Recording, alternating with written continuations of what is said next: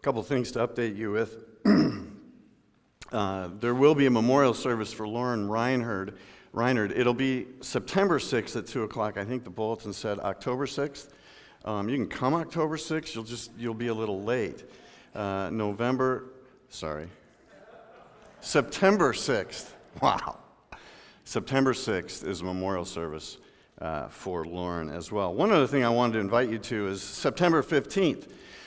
September 15th, we're calling this Homecoming Sunday, so we'll be out under the oak tree, worshiping outside. Hey, come on home. Come back to PPC. So spread the word. We'd love to have a great turnout under the oak tree. And what's going to make it even more special is his house is putting on a thank you luncheon for PPC. So gather friends and family from history past, bring them back. It's homecoming, and then we'll be eating together thanks to his house immediately after the worship service in Key Center. So plan on joining us for those events. Well, dare to wonder. Today I'd like to talk about best spiritual practices, but in a different context. Not the big known ones, not the biggies like prayer and scripture, right? And Sabbath. I'd like to talk about how to prepare ourselves to enter into those bigger known disciplines. Does that make sense? Last week, Ron did a great job of challenging us to stay focused in the midst of all the noise. How to keep our eyes on the treasure in the midst of all the noise. And I'd like today to talk about how we actually do that. Stay focused on Christ when there's an awful lot of noise going on around us. About a month ago, I had a chance to go back to the Pacific Northwest with 24 other guys. We've been doing this. It's a golf trip, kind of a golf weekend. We've been doing this thing for 20 years. It was the 20-year anniversary when a whole group of guys started to get together 20 years ago. We've been doing it every year since. And my role is to play golf. Actually, I kind of played the worst golf I've played all year, but that's another story. Anyway, I go connect with these guys, we play golf, and I deliver a devotional each day at some point throughout. And it was the last day. We were all done with the tournament. I led into a challenge with the folks that were there, and they come from a wide range of belief systems, from conservative Christianity, progressive Christianity, atheists, agnostics. So I've got my work cut out for me through the course of those 4 days, sharing something that's meaningful and relevant for all of them. And I can remember very, very powerfully at the end of that final devotional, I was talking about making room for all people in some of the more hot topic ways that our culture is engaging in. And one guy who I love to death, love to death, he's a presence. He's got a voice where he's the kind of guy when you laugh, you hear him above everybody else laughing. You see what I'm saying? And my friend Bill, that's not his name, Bill has a personality larger than life. He's very winsome and gregarious. He's always loud.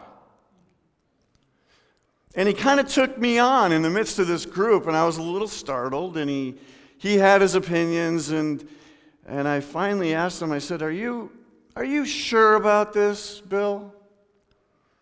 He said, not only am I sure about it, I'm certain. That word certain. Now, I don't know what you do when you encounter things like that. It was kind of a weird, awkward moment because everybody looked at me like, what are you going to say? Which I was thinking the same thing myself. Right? I'm just here to play golf. Come on. And not very well at that.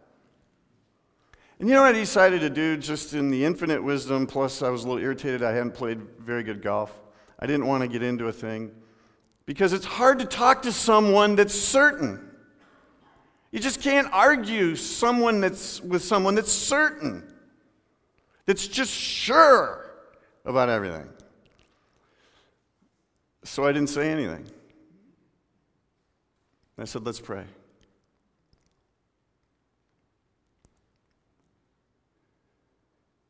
I've been bewildered and perplexed since then about that word, certain. Annie Lamott in her new book said this: the opposite of faith is not doubt. Check this out, it's profound. The opposite of faith is certainty.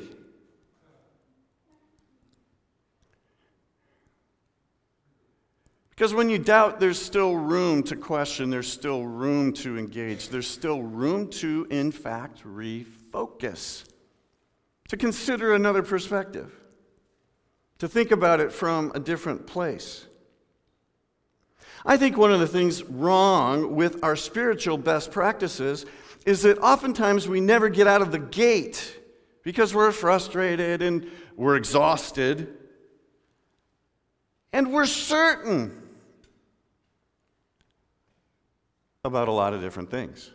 I mean, just think about your own mind as you process your life as a disciple in Jesus Christ. Now, I don't think that's any real fault of our own. I think we're kind of trained this way, right? I mean, I spent a lot of money over the years learning in order to be somewhat assured. I hesitate to use the word certain, because I want to challenge that word certain. So I don't know that it creates space for us to engage with the cosmic Christ in a way that's truly transformational. I mean, if you really think about it, we're a people of word and sacrament and confession, right? We use the confessions of the faith. The Apostles' Creed is a statement of belief. Now check this out. I am blown away by this. I hope you get as really curious about this and almost inspired as I am. The Apostles' Creed starts out with, I believe in God the Father Almighty, maker of heaven and earth, and his only Son, our Lord, born of the Virgin Mary. Now, I printed it in your worship folder. Now, born of the Virgin Mary, and then he suffers under Pontius Pilate.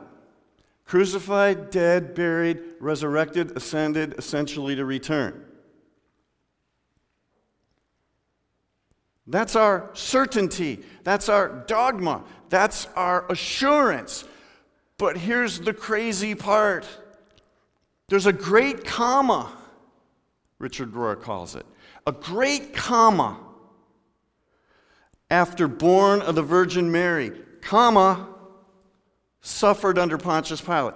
Go into your worship notes, find that comma, and circle it if you've got a pen with you. Because I want to point something out.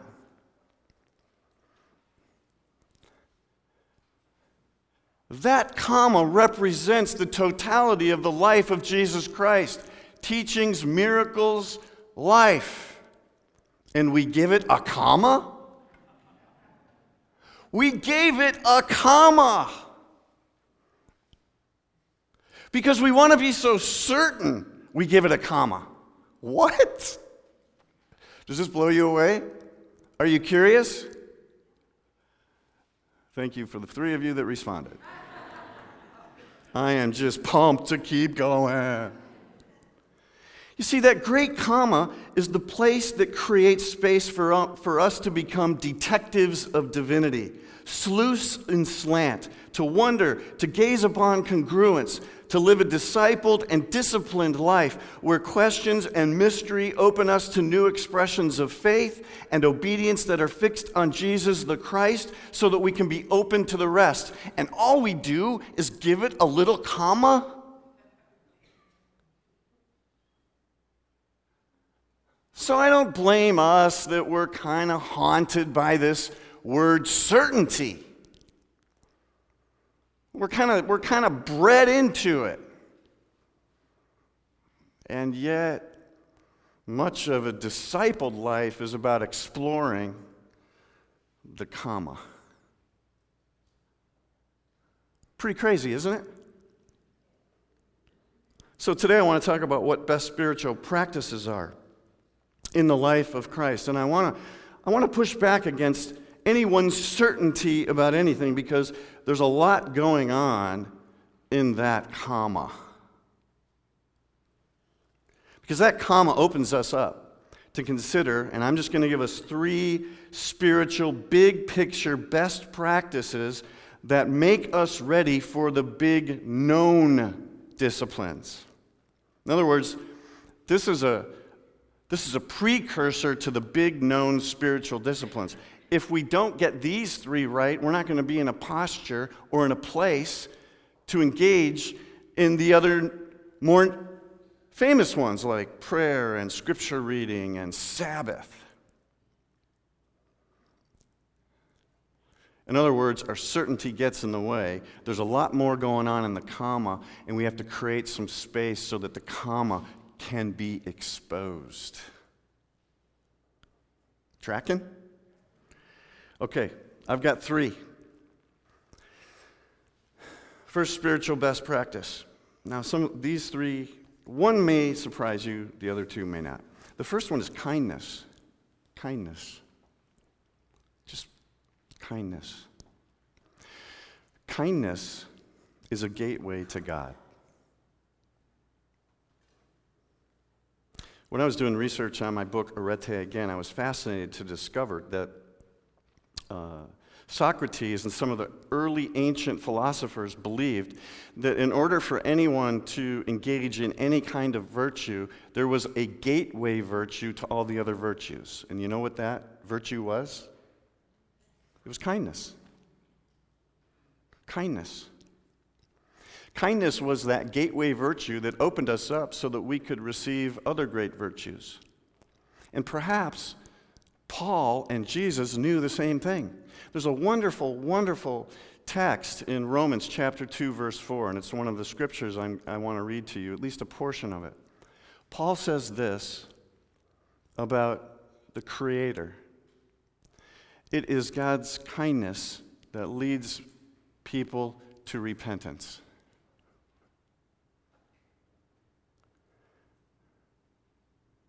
It is the kindness of God that leads folks to repentance. It is the tender mercies of God that lead people to be open to receive repentance. It's a gateway virtue, a virtue for all the other virtues. So when we talk about Christian spiritual disciplines, kindness is a gateway discipline that opens us up to the other larger, more known, and I think I misspelled it in your worship folder. Sorry about that. It should be known, not know. Virtues and spiritual practices. Kindness. See, in order to understand the comma, and not to be misled by our assurance and certainties, it begins with kindness. Kindness is something I find myself doing more and more. I remember doing it as a father when my kids were young. Then kindness kind of changes to, hey, I'm in charge, do as I say. It's a funny dynamic. Then they grow up and have their own kids, and then I'm back to kindness again with my grandchild and my own kids, because they finally see that it's really not a piece of cake to be a parent. Right? So life kind of has this way of going full circle. But I'm fascinated by kindness. It's God's kindness that leads to repentance. The kindness of God. Salvation is having the mind of Christ in all things. It's not a one-time transaction. It's a lifelong transformational journey. Kindness is the gateway to spiritual best practices. Kindness is a doorway. Kindness is is wisdom that allows us to have respect for all people, all places, and all things. The word respect, I love. You know me, I kind of like etymology, right? Which is the science of the meaning of words. We use the word respect all the time, and we can honestly say pretty quickly that it means I view Len kind of shoulder to shoulder, equal, eye to eye, right? Now, the etymology of the word respect means to spectacle something, right? To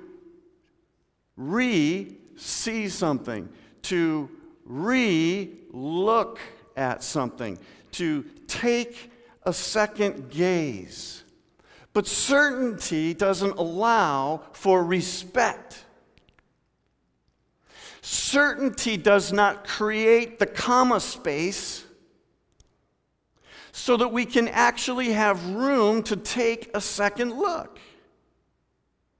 And if we get kindness wrong, we're not going to read, it's funny, all my Bibles are digital format now. We're not going to be able to read our Bible with any element of compassion. Because it's all about our certainty. Isn't it fascinating? Do you find that happening in your own mind sometimes? I know I do. I'm paid to be certain. And I'm confessing to you now, I am more uncertain about almost everything than I've ever been in my whole life. Except this. Jesus is the Christ, the Son of God. Right? So, first spiritual best practice that sets the stage for us to really engage with our other, bigger, known, is kindness.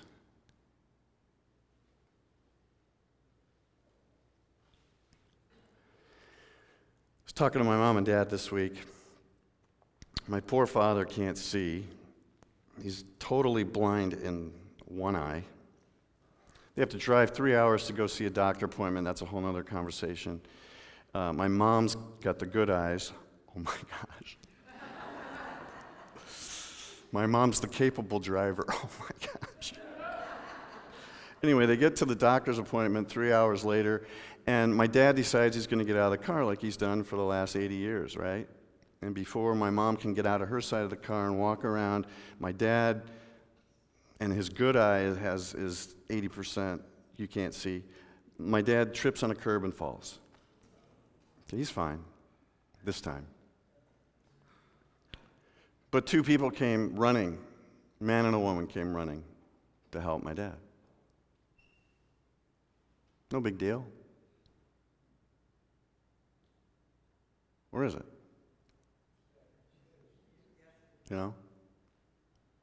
They just were kind. It was just kindness. They took a second look. They weren't certain that my 80-year-old father was going to hurt them. They didn't thin slice my dad and make a judgment. They were nice. They were kind. And they helped. So who can you be kind to this week? Who can you be kind to? Who can you take a second look at? Because it is God's kindness, that's the comma, that leads to repentance, and it's the antithesis to certainty. All right. Second spiritual best practice that gets us into the biggies. Now, this one's interesting. I came across a phrase this week, and the phrase went like this: live your life at 3 miles an hour. Just out of curiosity, yell it out. How fast do you feel like you're living your life right now? What? 160. The speed limit. Nice. I'm going to follow you home and see how long you go the speed limit. I think you just lied to your pastor. Not intentionally, of course. Officer, it was an accident. Going downhill, didn't know. How fast are you going? More than 3 miles an hour? Raise your hand if you're living your life more than 3 miles an hour. Are you exhausted or what? Don rose his hand. He's retired now, and he's still going that fast. Don, we're praying for the kids. Don's thinking, I don't have to go back to school today. Yeah. So, but this phrase, live your life at 3 miles an hour, it's intriguing, isn't it? It's a prelude to Sabbath. If we can't live our life at 3 miles an hour, we're definitely not going to be able to stop.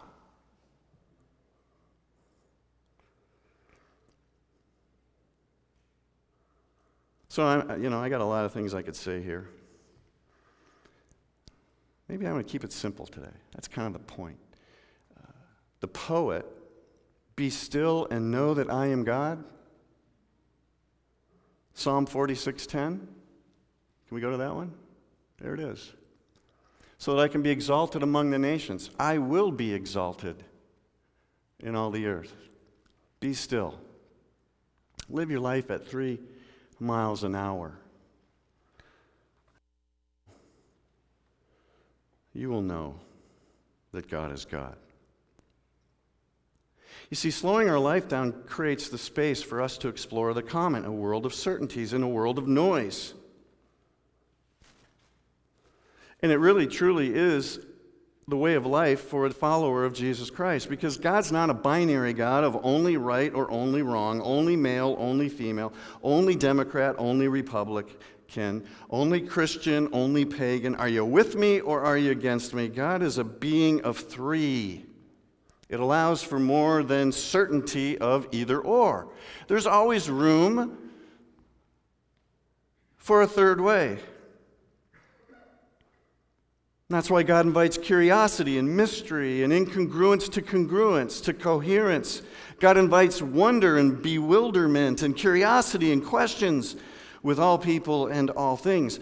And philosophers knew this. Hegel knew this. Thesis, antithesis leads to synthesis. Richard Rohr knows this. He talks about order, disorder, new order. Walter Brueggemann, a great theologian, understands this. He talks about orientation, disorientation, a new orientation. The Trinity knows this. There's the Creator God, the Son, and the empowerment of the Holy Spirit. A third way. There's always a third way. And it blasts out of the water our certainties if we live into the comma. Thank you. The gospel even knows it. There's the life, the death, the resurrection. There's Maundy, Thursday, there's Good Friday, there's Easter Sunday. The list goes on and on and on. Yet the only way to access is through kindness. Respectacling. Respectacling. And living your life a little bit slower, man. And woman. Sorry, I'm equal opportunity. All right, third one. You ready for it? Contemplation. Contemplation. Contemplation takes time to engage with kindness and living your life slower. See, when we're kind and we live our life slower, there's room and space to contemplate. Sleuths of slant. I just had fun writing that. Scripture says, check it out, Philippians 4:8, think on whatever's noble, whatever's pure, lovely, right, admirable, excellent, praiseworthy. Contemplation. Contemplation in religion means to realign. Literally, to realign. It's actually where the word yoga comes from. It means the connectedness of all things. Contemplation waits patiently for the gaps to be filled in. It doesn't insist on quick closure, certainty, easy answers, certainty, or the need to be right. Oh, I'm certain, okay. Contemplation leads to transformation. If there's no contemplation, there will be no transformation. And friends, we're called to follow Jesus the Christ. We're called to be followers of Jesus Christ. Here's something interesting. Jesus never asks us to worship him. Seriously. But he asks us all over the place, over 80 times, follow me. Follow me.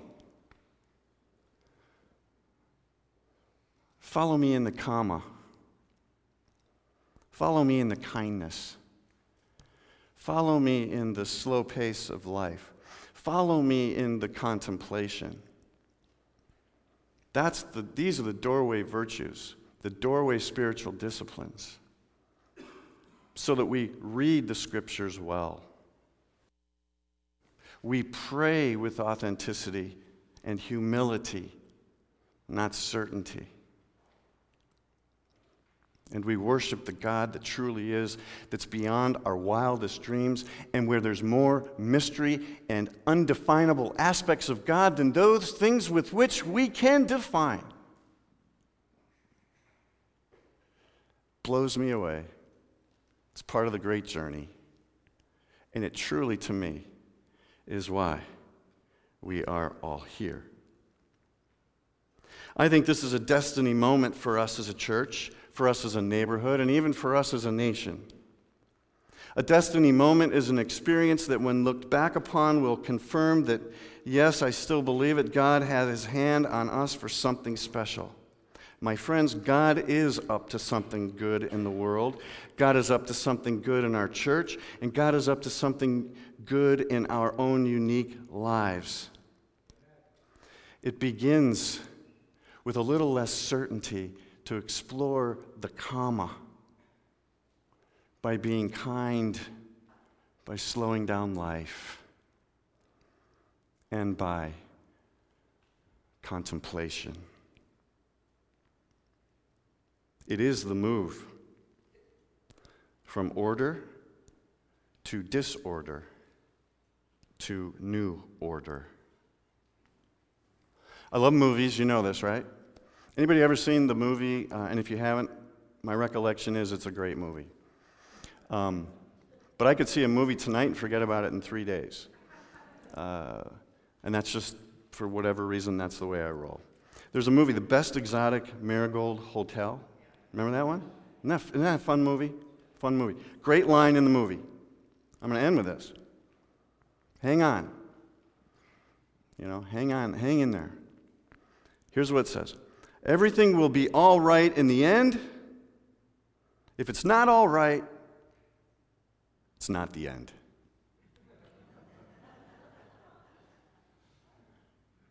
That's living a life of faith, not certainty. That's living a life that explores the comma.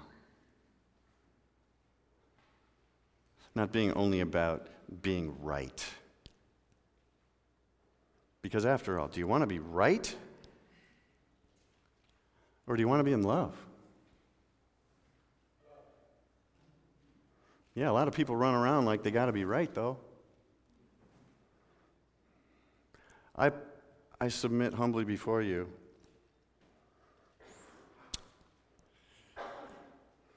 Being in love and working through that is where we all want to be anyway. Sometimes we just wrongly write our way to it. Let's pray.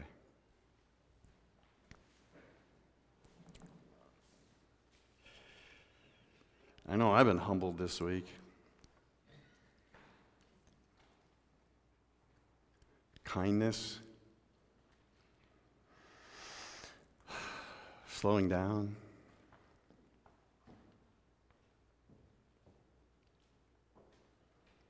Detectives of divinity, sleuths in slant, contemplation.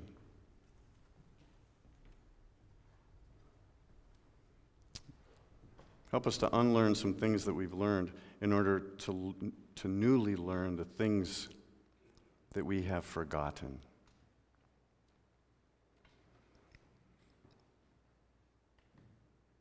Which is the power of the kindness of God.